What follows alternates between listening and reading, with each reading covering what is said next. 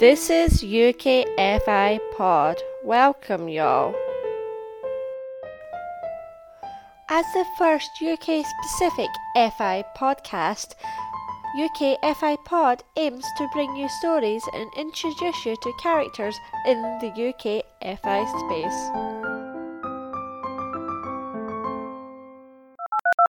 Hi there, I'd love today to welcome Christine from Frugalsaurus. Hi Christine. Hello, Miss Yu. How are you today? I'm fabulous, thanks. How are you doing? I'm not too bad myself. Great. Well, firstly, thank you so much for agreeing to come on the UKFI podcast. I was really keen to get you on board because I know you've lived in the UK for some time and now you're back home in your native Norway. And I think the FI community at the moment's possibly very America-centred.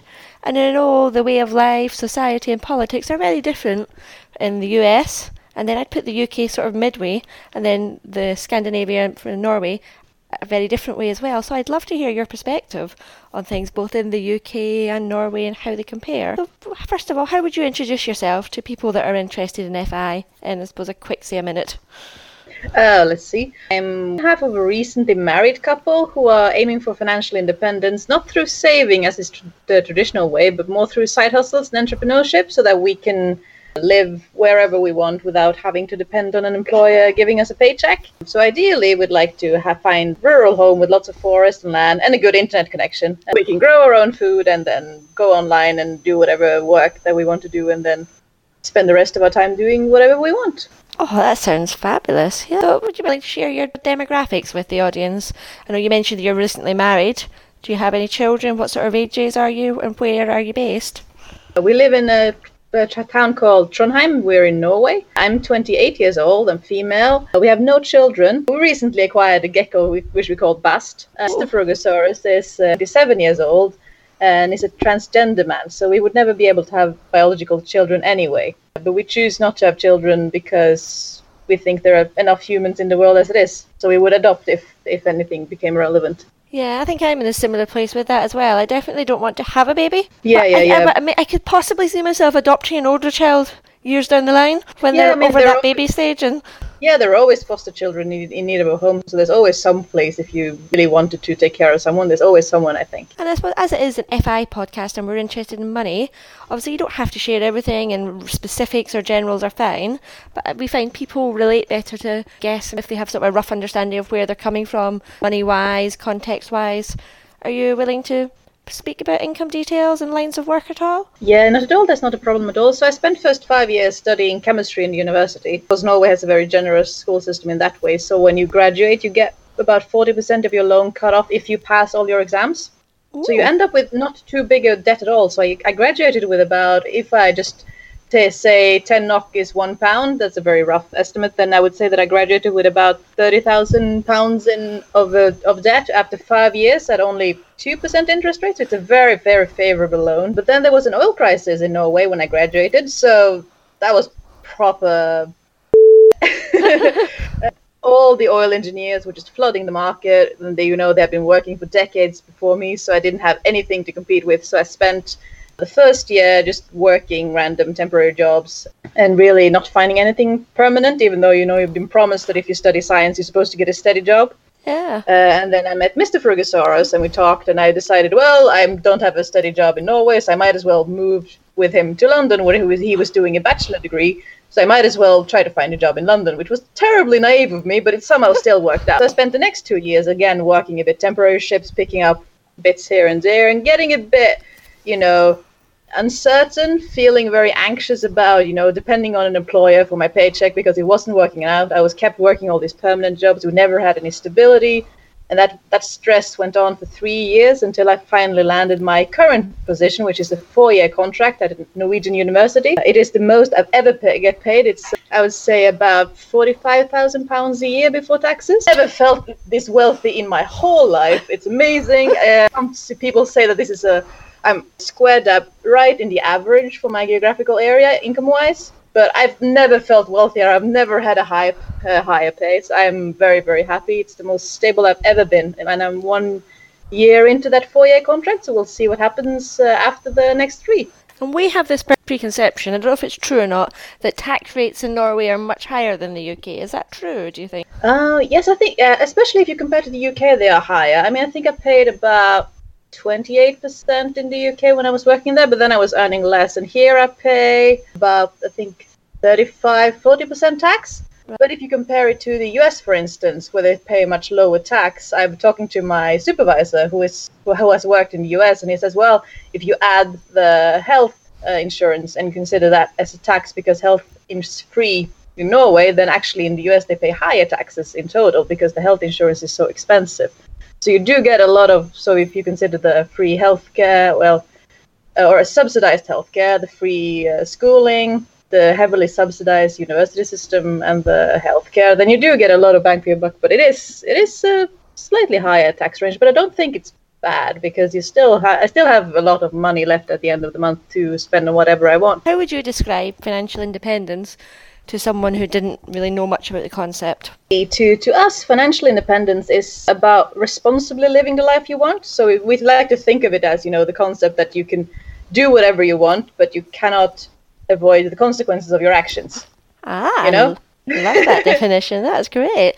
And I think you mentioned a bit of it in your introduction about where you are now on your journey. Early in the journey still. We only found out about FI about a year ago. And as soon as I learned about it, because I had just gotten this job with all this extra money that I didn't know what to do with, so I started reading about it, and I was instantly on fire. And I convinced Mr. Frugosaurus that it was a great idea, and he didn't really know what I was talking about because he was still a student, so he didn't have any money to throw around. Yeah. So he was like, all right, you do whatever you want. But he has gradually really come onto the FI side, and he's really excited about this ability to create the life that we want on our own terms. So we are very, very early in the beginning. We've only been saving money for a year. So I only broke net worth positive a few weeks ago. Oh, congratulations. Thank you. It's very exciting. So we are still very early in the career, but we are focusing more on building side hustles than saving a lot of money and then retiring 10, 20 years from now. So we don't know when we will be FI, so to say, because it depends on how fast our hustles will grow. Yeah, and it sounds like you still want to keep working on more interesting projects rather than a day job, as it were. Yeah, for sure. I missed, the flexibility you had as a student, where you did have you had a few hours off. You could go run an errand, you could go for a lecture, you can read in the evening if you wanted to. Whereas in a day job, you're working from, this is in Norway, from 8 to 4 typically, or 9 to 5, and you have less freedom to plan your day. And I find that I really miss that. I miss being able to say that I want to meet a friend at a cafe in the middle of the day and then just catch up on my work in the evening instead. And I really miss that flexibility. So I would like to continue working, but I would like to continue working without having to, answer to an employer and be in the office every day. And do you believe this was FI and the concept of saving or working on different things is suitable for everyone? I think so, especially if you think about financial independence, because I think everyone wants to feel financially secure. But I think that financial independence can be different for everyone. But the way we are looking at it, financial independence is basically us trying to build our own basic income and then going on and do whatever we want. And I think everyone can benefit from that. Everyone can benefit from feeling financially secure, regardless if that is having just £1,000 or £100,000 or $1 million. There's something about feeling financially secure that allows you to make decisions you wouldn't otherwise be able to make that I think everyone would benefit from. The freedom to say no to things and take time out when you need to.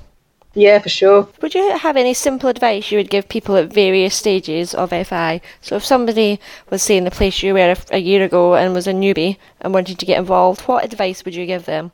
I think the first thing is to try to figure out what financial independence means to you, because there are so many different blogs out there. There are so many different voices, so many different flavors. Some places it's easy to get stuck on, some people are very, this is the one right way to do it. And I think this is different for everyone. So I think you would just read and see.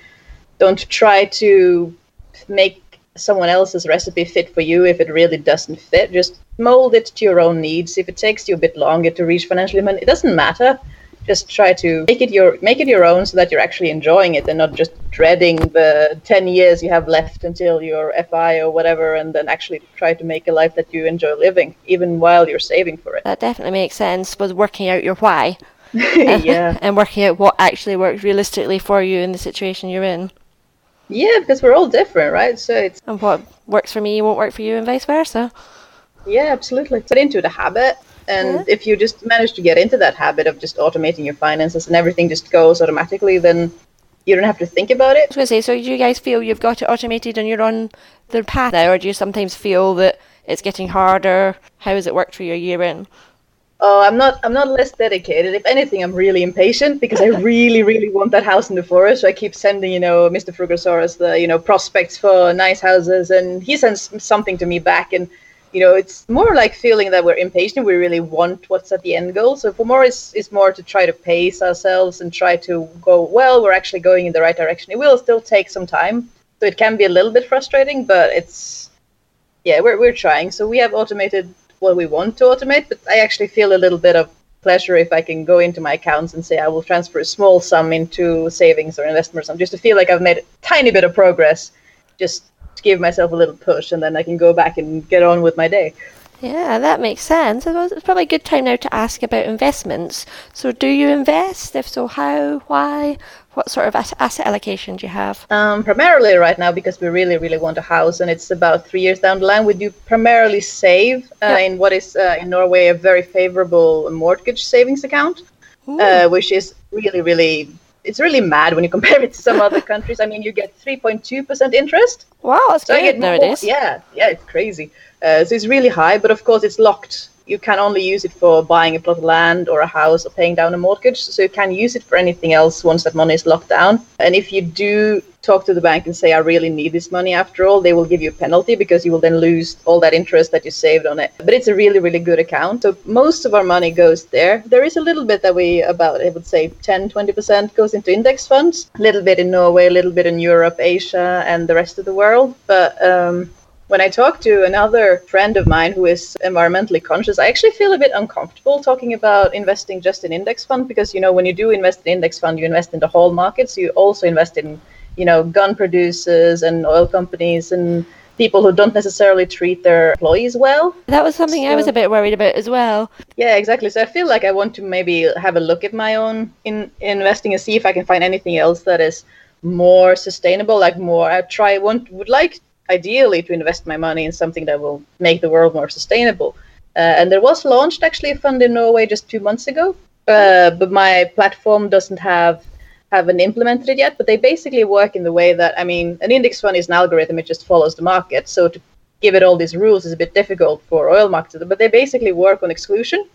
Right? So you take an index fund and they say you are excluded based on you have horrible working laws or something like that, or you're an oil company or you're a gun. So they just go through like the world index and they just start picking out based on systems. So I really look forward to that showing up in my investment account, and I will definitely be exchanging my world index fund with that index fund. So it's tiny bit of progress, but I think there's still a long way to go to find truly sustainable ways to invest that don't have the risk of investing in single stocks. I definitely feel you there. There's definitely a lot more that as brokers and people that own index funds can probably do to push people to go that way as well, isn't there? Yeah, I think so, because I mean, we keep coming back to the most efficient way you can change the world is actually to vote with your money. I know. It's sad, but sadly money seems to make the world go round. Yeah, it's true, isn't it? You're mentioning sustainability. Share your thoughts with us, because I know you go quite far. Well, what I call it, you're very good. Much better than me. Oh, I don't know. Well, yeah, I could go on probably for a while about this. I mean, even before I met Mr. Frugosaurus, I would like to say that environmentalism was sort of my first love. Like when I was just an apathetic teenager, not knowing what to do with myself, that sort of became trying to help the world became my purpose. Mm-hmm. So I really, so I chose what I study based on it. I studied environmental science, although looking back, I'd like to have maybe done something more practical. I want to help. I think we can agree that there is a problem. I think most people agree now that there is a problem. Well, I think a lot of people think that it's a very big, hairy beast, and they don't really know which end or tail to start with. But I think that it's good to just start somewhere. We can all do our bit.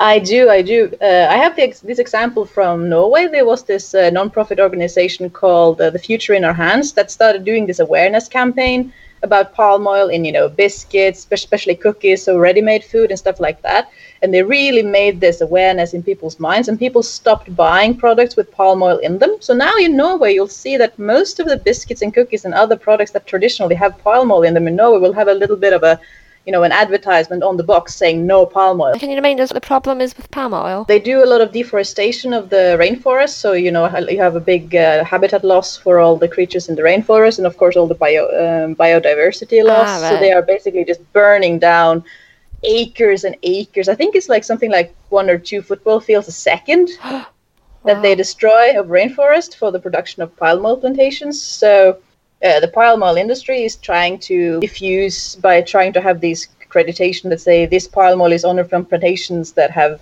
not destroyed rainforest and things like that. But there's still a lot of controversy around palm oil. So in Norway, they just started having this really big no against it, and they really managed to make people stop buying the products, and then the producers had to turn around. So again, it comes back to if you can get the consumers on your side, you can do anything. Yeah, consumers drive the demand through money. Yeah, absolutely. The companies should react. Yeah. So, what sort of things do you do, say, at home? Let's see. We're trying to be as zero waste as we can with things that are already in our house. So we haven't quite got to the point yet where we don't buy where we buy our groceries zero waste. So we still bring in a lot of plastic and paper and stuff. Sadly, everything seems to come in plastic, doesn't it? Yeah, and in Norway it was not so bad in the UK because like in Sainsbury's you could buy fair trade bananas without any plastic, but in Norway all the organic or fair trade produce is in plastic to differentiate it from the regular produce when they check it out. So either you choose between something that is in plastic and sustainable, or it's something that might be full of pesticides and could potentially harm both the planet and the farmer. But we try to stop the plastic use there, so we have a lot of Tupperware containers for food storage. We try to use them instead of instead of plastic bags. We have cloth napkins that we use a lot. They're not just for fancy dinners. We just make a lot of them and we just give them to guests like regular paper napkins and just throw them in with the linens in the wash when we do our laundry. Simple things like that. I recently went into the big splurge of getting an electric bike, which is really exciting. I feel super indulgent. I've never had such an expensive bike before. How does that work? Do you still have to pedal and it just makes you go faster, or? You do have to pedal to make it go around, but basically it feels like, you're on a treadmill on a bike just going at a flat. And in Trondheim, there are a lot of hills and we live on the top of a hill. So basically it's really easy to get to anywhere.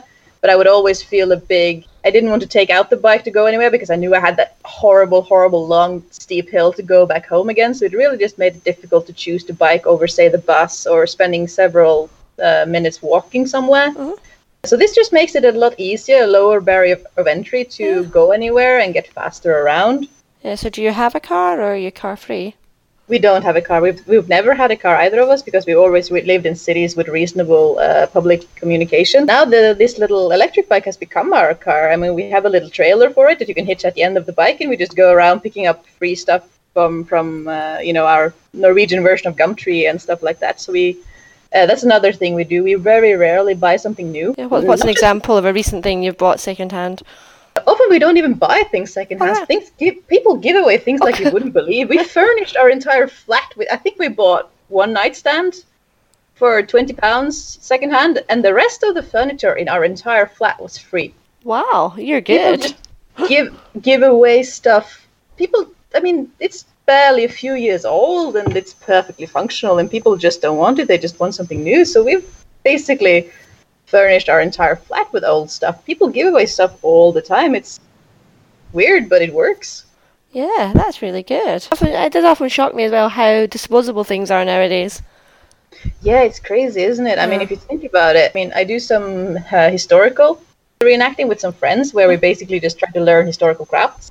Yeah. So for instance, if you take a sheep and you take the wool and you learn how to spin and you learn how to weave and you learn how to sew, you realize that the sewing is actually the thing that takes the shortest time.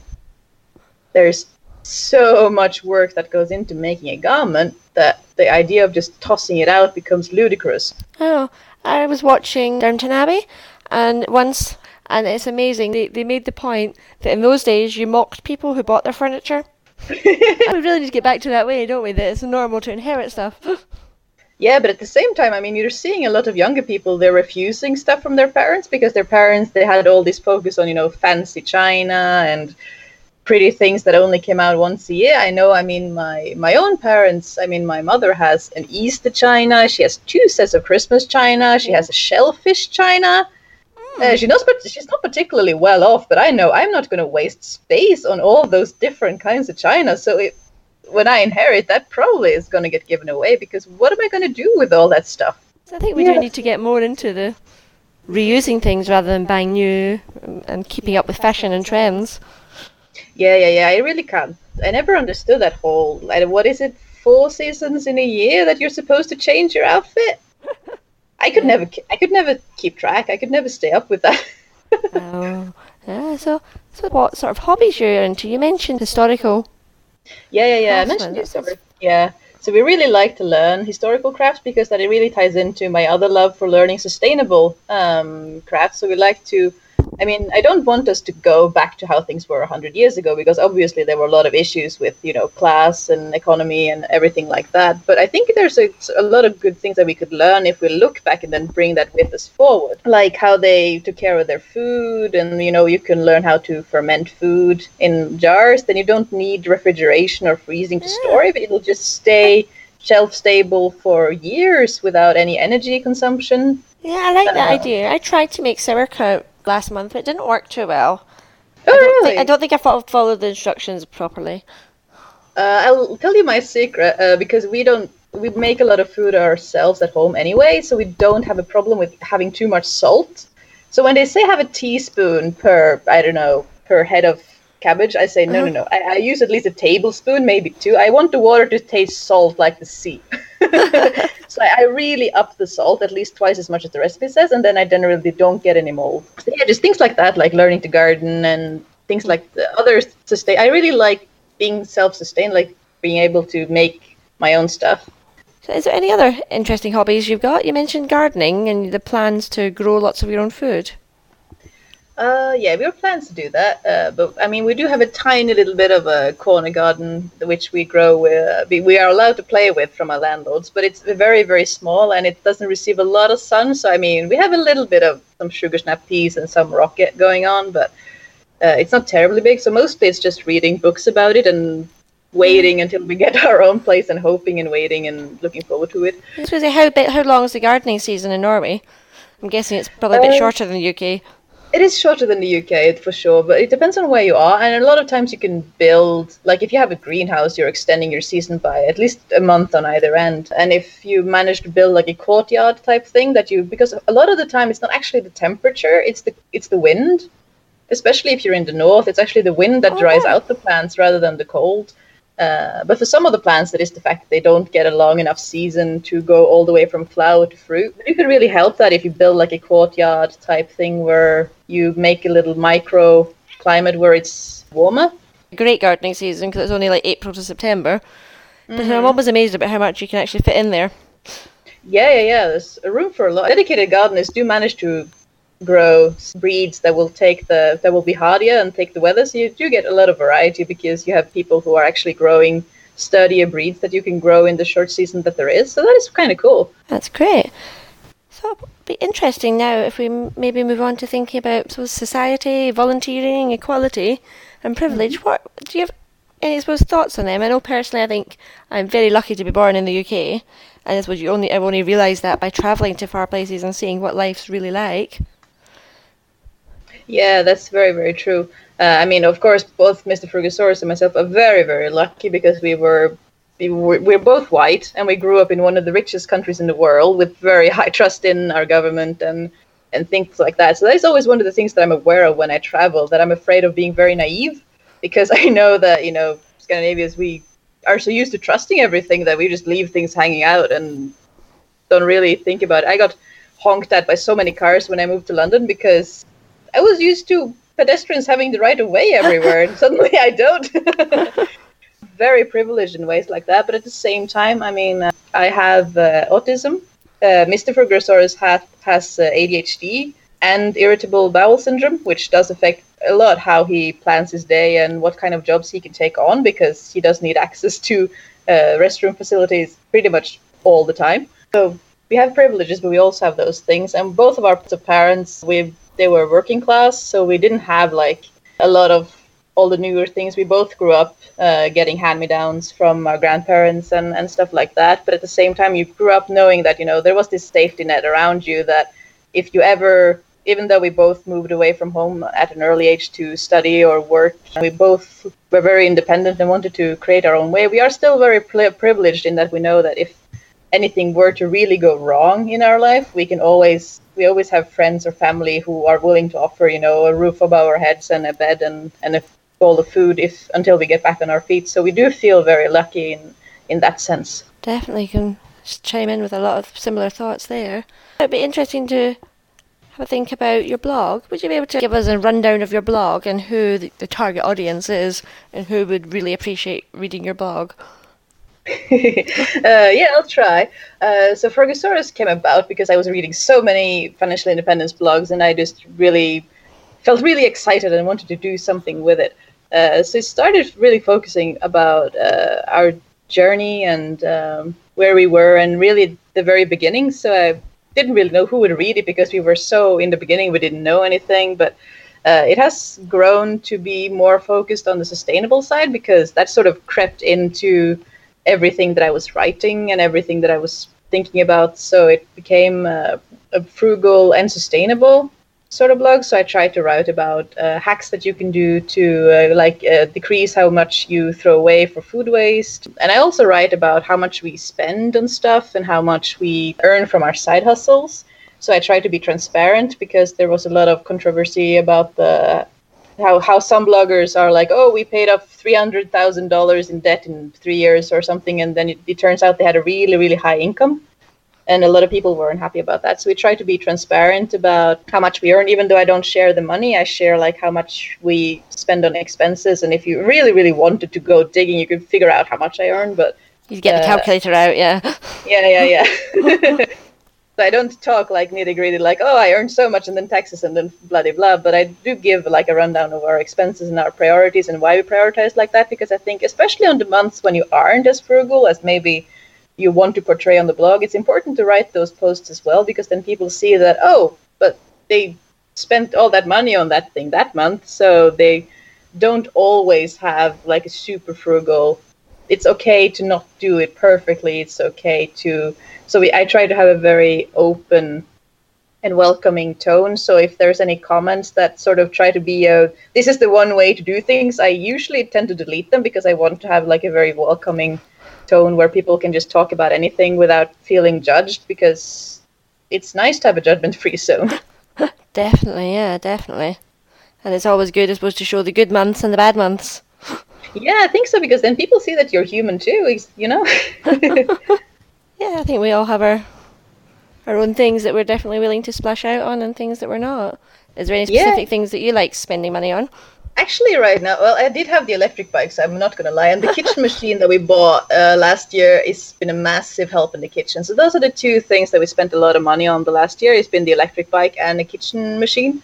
But other than that, right now, I actually really like spending money, so to speak, on that mortgage savings account, because I really want that house. So I feel like I'm buying a tiny slice of that house every time I put savings in. So actually, I almost feel like I'm spending money on the house when I'm saving money in a sort of way, and that has been really positive. So when do you think you're going to be in a position to buy the house? Or are you ready to jump now if you see the perfect house? We're not ready quite yet, unless it was really, really perfect. But ideally, we want to move within 3 years, because, it looks good. Because even though I technically have a temporary contract, it looks like a permanent job on paper for the bank.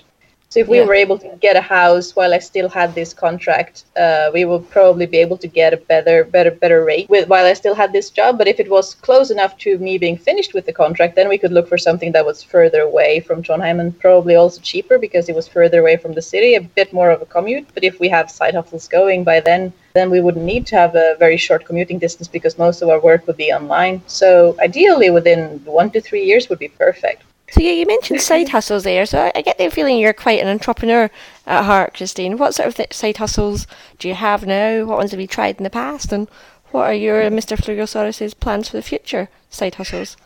I don't know about feeling very successful yet because it hasn't really taken off yet. But it started. I have this series called the Side Hustle Log, where I try to write about my adventures in trying to create something online in side hustles. And it began with making soap. I have a background in chemistry, so it was pretty easy for me to make soap, and I tried to sell it. But I figured out pretty quickly that it was a lot of work to try to market everything and send everything in the mail and stuff like that while I was still having a full-time job. So I transitioned away from that, and now I try to make printables for Etsy.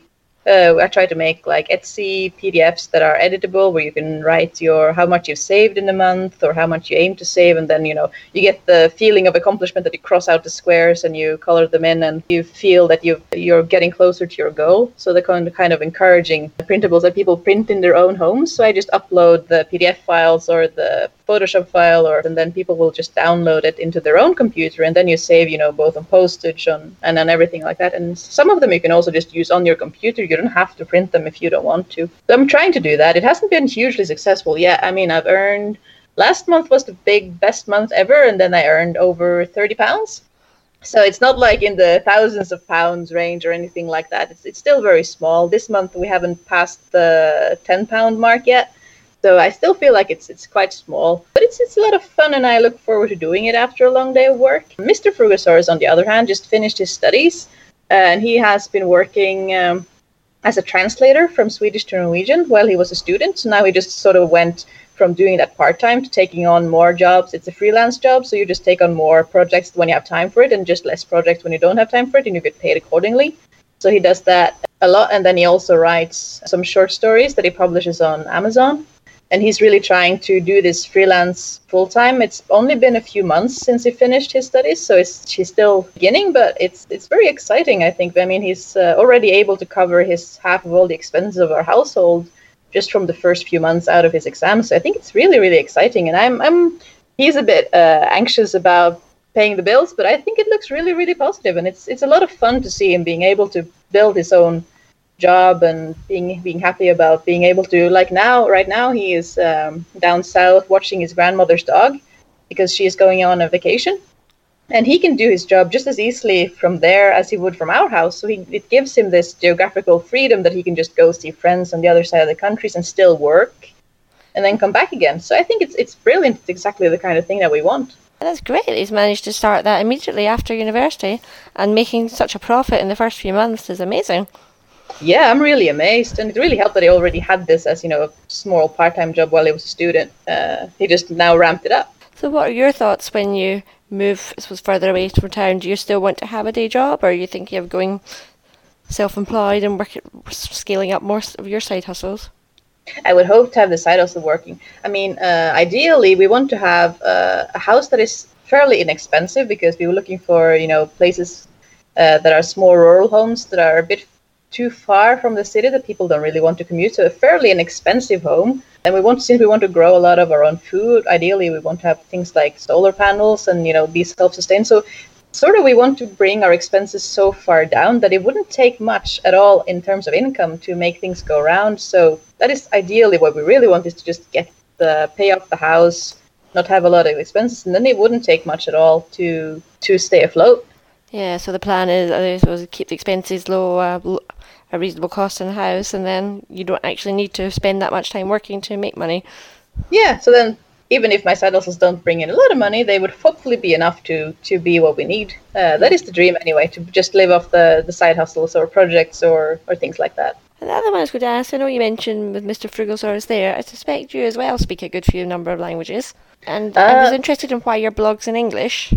That was just because so many of the other bloggers were in English. So I know there's actually one other blogger in Norway who writes in Norwegian on similar terms, but I wanted to, a lot of this was, feeling that this was a cool thing. Like I was reading a lot of Frugalwoods' blog and, Tread Light Really Retire Early. So if I wanted to communicate with those people and they wanted to communicate with me, and for me to be part of this larger community, then it was natural to write the blog in English, because otherwise I wouldn't actually get to talk to other interesting bloggers. It would be more of a me and my diary type of thing. I would be nervous about. So do you think there's much potential for the FI community growing in Norway? Oh, I think there could be. Yeah, there's a lot of potential here. But I think a lot of Norwegians, especially since, FI people, typically they're curious and they look for information online. So I would think if people who are curious about FI in Norway, they would already be pretty fluent in English. So it's not really a problem to have information in English, even if sometimes I try to have information that is specific to Norway, like our investment platform that is not Vanguard because they're not in Scandinavia, but our equivalent, which is called Nordnet. I could write a little bit about that, but I think for the people who are interested in FI, they would already have a good enough grasp of the English language that giving them information in English is not actually a problem. Yeah, I think you're probably a much more bilingual society than we are here in the UK.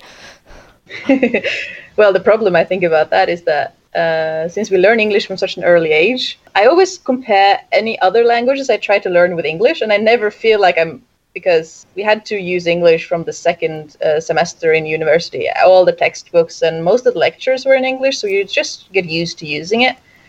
So when I try to learn any other languages, I always compare it to my proficiency in English, and then I always feel like I don't know any other languages because it's quite a high bar to get up to since I actually use English every day at work. So what other languages do you speak then? I don't feel like I speak any, but I do know a few phrases in Spanish. And Mr. Frugosaurus is very keen on learning Japanese, so we are planning to have that as a sort of trip when I finish this contract to go to Japan, which will be our big, very delayed honeymoon. So he's trying to learn Japanese, but it's difficult because you're not immersed in the society. It's always more difficult to learn a language, isn't it? When you're not actually in the country, when you're just trying to learn it online or through books or stuff like that. I'm trying to learn Chinese. It's hard. Oh, wow. Yeah, that's a challenge. I'd also be interested, do you have any thoughts on the difference between working in Norway and working in the UK, since you've been lucky enough to work in both places? I will preface to say that we lived just in London, so I mean, my experience of the UK is very, very limited to that very, very specific demographic that is London. So you lived in London, which is obviously the capital, and a very high cost of living in the UK, and in Norway you're not in the capital, or... No, we're not in the capital, but we're in one of the bigger student cities, so I would say the rent is not just dissimilar from the capital, but it's a flat here that we pay. In the UK, we paid £1,000 for I think 30 square meter flat that was a bit cramped for two people. And here, I think we have a 50 square meter flat for about £950. That is completely normal, and we have our little outdoor space, and so the prices are, even though you always hear that Norway is more expensive, and it is more expensive in terms of food and stuff. You can get deals like that, so the real estate is a problem. But yeah, when it comes to work, I'm not sure. I think London is great for the people who have a sort of busier lifestyle, who enjoy going out, who enjoy having lunch with colleagues, who enjoy a more active lifestyle, whereas I am more of a homebody. I like to stay home. I like to just spend time with friends at home with a cup of tea and just a conversation. So I just think London is a great city, but it wasn't a city for me. In that sense, I think the thing I enjoyed most about London was the Kew Gardens, which were amazing. I went so far as to get an annual pass because I thought my favorite place in all of London were the gardens. They were just fabulous. Working culture, because I'm so used to especially being working class. I'm very used to starting at 7:30 or 8 and working till 4, whereas in London, it's much more common to come, at 9 or 10 and then work till 5 or 6 in the evening. And I always felt I was so late because I'm so used to getting up at 6. And then if I get to work at 10 and come home at 6 again, I don't have any left of my day. So I actually managed to get that arranged at my last employer, that I could actually come in earlier and leave earlier, because that was just what I was used to. I just couldn't get used to coming in at work, but felt like me being very late. It's amazing how those little things really make a difference, isn't it? Yeah, because we're so similar in so many ways. I mean, it's just across the pond and you're not that far away from each other, but once you actually live in some place, you notice there are all these tiny cultural differences that you never really thought about before. Like, people would run to the underground when there is another one coming in literally 3 minutes. I could never fathom living a jet set life like that. It's definitely different. So it'd be great to move on to, I've got a set of 5 questions that I'd love to ask everyone. Yeah. Are you feeling ready for the questions? Yeah, let's do it. So, what would you do with a £1 million windfall? I thought about that for a while, and I can almost not even fathom that much money. I've never seen that much money in my life. But I mean, we'd definitely fill up those mortgage account that we're waiting for, and then just sort of wait for that house to come along that we want to buy. But so we would have saved some, we would invest some, but I think we would also give a fair bit to charities because it's pretty much more money than we practically would need. Maybe I would help friends if they're struggling. I mean, I'm not entirely sure because I have a strange relationship with money. I've never had a lot of it, so now starting to save more money, it feels so almost uncomfortable because I've never had money. So having that identity shift has been very strange and feels very weird and unreal. So I think I would save it for a while just to see what it feels like, and then hopefully invest it and put it into a house and donate some of it. Oh, cool answer, yeah. And then the next one is, do you have a financial spreadsheet? And if so, when did you last update it? Yes, I do. I have one just for me. Mr. Frugosaurus doesn't want to don't want to log things so accurately just yet, but I have one for me that I started last year around the same time as I started the blog, and I try to update it on the 1st of every month, but I will admit that I actually updated it on the 16th of August, just a few weeks ago, because I got tax money back and I was finally at net zero, so I just had to go in and cheat and update it a few weeks early. It definitely is a momentous occasion worthy of breaking the rules. Yeah, so I cheated a little bit there, but usually it's the 1st of every month, and I just like to log how much I'm saving and stuff like that. Cool. Yeah, and the next question is, people on the FI path generally love learning new things and trying out new experiences.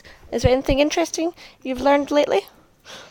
Well, I did learn that, well, we already mentioned a little bit, that I actually got uncomfortable when I talked to another eco-conscious friend about my investment strategy, that I actually didn't feel so comfortable talking about how I was trying to, in a way, put on my own oxygen mask first, financially wise, and that I actually think that I want to start exploring new investment strategies if there's anything we can do that is more sustainable and is as easy to implement as index fund, because that is the allure of the index fund, isn't it? That they're so easy, you just invest it and you forget it, and that is it. You don't have to think a lot about it. There's not a lot of risk. Is there anything that we can do? So I sort of learned that I felt uncomfortable with that, and now I sort of want to explore if there's anything else that could hit more of the sustainable buttons that we're looking for, but still be risk-free, or not risk-free, but less risk. Learn something that's now got some more interesting stuff too. Yes, I don't know if it'll go anywhere, but we'll see. And the fourth question, I generally think hindsight in itself is amazing, that if we were able to look back on our lives and things we've done, changes, is there anything you'd like to look back in your life and say, I'd love to have done that differently? Oh, for sure. This might sound strange for some people, but I mean, I'm not sure I would have chosen the education that I did, even though I now have what people think is quite an interesting job in environmental science, because I mean, I did what people expected of me. People expected me to go and have an education because I had the brains, I had the grades. But a lot of the time, I feel like we're standing here, we're doing the research, we're getting the results, and we're just standing on a cliff shouting, hey, there's a problem. We're trying to tell people there's a problem, and it feels like we're just shouting to the choir because there's a lot of research out there that tells us there is a problem. So if I actually had the opportunity, I would probably go back and try to be someone that creates a solution instead of just telling people that there's a problem.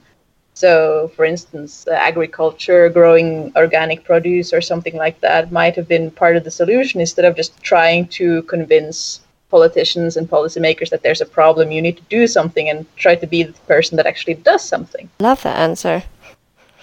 I think I realised similar things as well. It's like, rather than just shouting about it, maybe I should have done something. Yeah, exactly. So Mr. Frugosaurus and me have actually just this year joined the tiny political party that is focused on a lot of the same things as we are, because we're trying to do more, put our money where our mouth is, and, actually try to be the doers, not just the talkers. Definitely, yeah. Which brings us on to the final question. I think FI is definitely about more than the money, and using the money as a tool to give you freedom and ultimately achieve happiness. For you in particular, Christine, when are you happiest, and can you take us to your happy place? I think it would have to be when I'm outside, either in the forest or in the garden. We love going foraging for wild berries or picking flowers that we can turn into stuff. I mean, I had a summer job while I was an undergrad student. I was working at my university as a landscape gardener, just planting summer flowers, mowing the lawn, cutting the bushes, and it was a fantastic team. We were such a good team, and the boss was actually from one of the biggest farms in the area. So every year she would take us for one lunch every summer down to the family farm, and we would see how they were producing things organically, and it was just such a great way to spend the summer. You were outside all summer and you still earned money. It was fantastic. So I learned quite easily that I am really happy when I have dirt between my nails and I'm working with the soil and I'm planting things and watching things grow. I always have something going on in the flat. Like right now, there's a little mango seedling that is growing furiously, so I always go like, oh, this seed in my orange or lemon or whatever, will it grow if I just put it in a pot of soil? What will happen? So I'm always growing things. There's always greenery around us, so definitely that's one of the things that I'm really looking forward to when we have more freedom, is the ability to spend more time with the nature and in the soil and just spending time in nature. Oh, definitely agree there. Outside is great. Yeah, and I think we probably these days sort of lose the beauty and the awe of the outdoors by spending too much time inside. Yeah, it's so much time in front of screens, and it doesn't really compare to real forest. So so often I really miss that, and that is what I really want to get back to. Yeah, so you foresee when you are at FI, you'll be able to spend much more time outside and. Yeah, for sure. That's what I'm aiming for. That's one of the dreams. Good, cool dream. So I was thinking we've probably got to the end of our time. How can people connect with you? I do have the blog, which is frugosaurus.com, which is probably the easiest way to just find some place and leave a comment. If that's not possible, then I do have Twitter and Instagram, where I'm both fairly active. I find that Twitter is where most of the FI people hang out, so I find myself checking it probably more often than I should. But don't we all? That is Frugosaurus. Some people try to find me; they add an L in between, but it's no L. It's just Frugosaurus straight out. I'll put links to these in the show notes. But thank you so much for taking the time to speak to us today, Christine. It's been a fabulous conversation. Thank you so much for inviting me. I look forward to discussions. No, well, thank you very much. Bye bye. Thank you. Bye.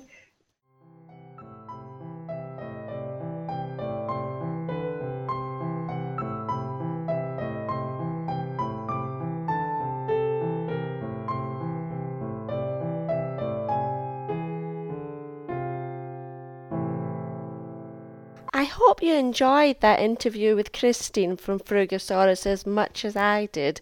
She has loads of nuggets of wisdom, and I think personally my main takeaway from the interview was to have a core theme, of which Christine's is sustainability, and you can see how effortlessly she weaves sustainability into all other aspects of her life, her frugality, her decisions where to live, and how she plans for the future.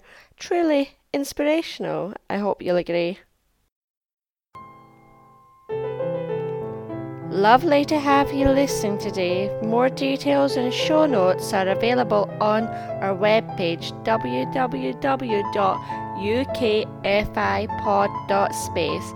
Our intro and closing music is Julie Maxwell's Ziyao or Freedom. Thanks for listening. See you next time.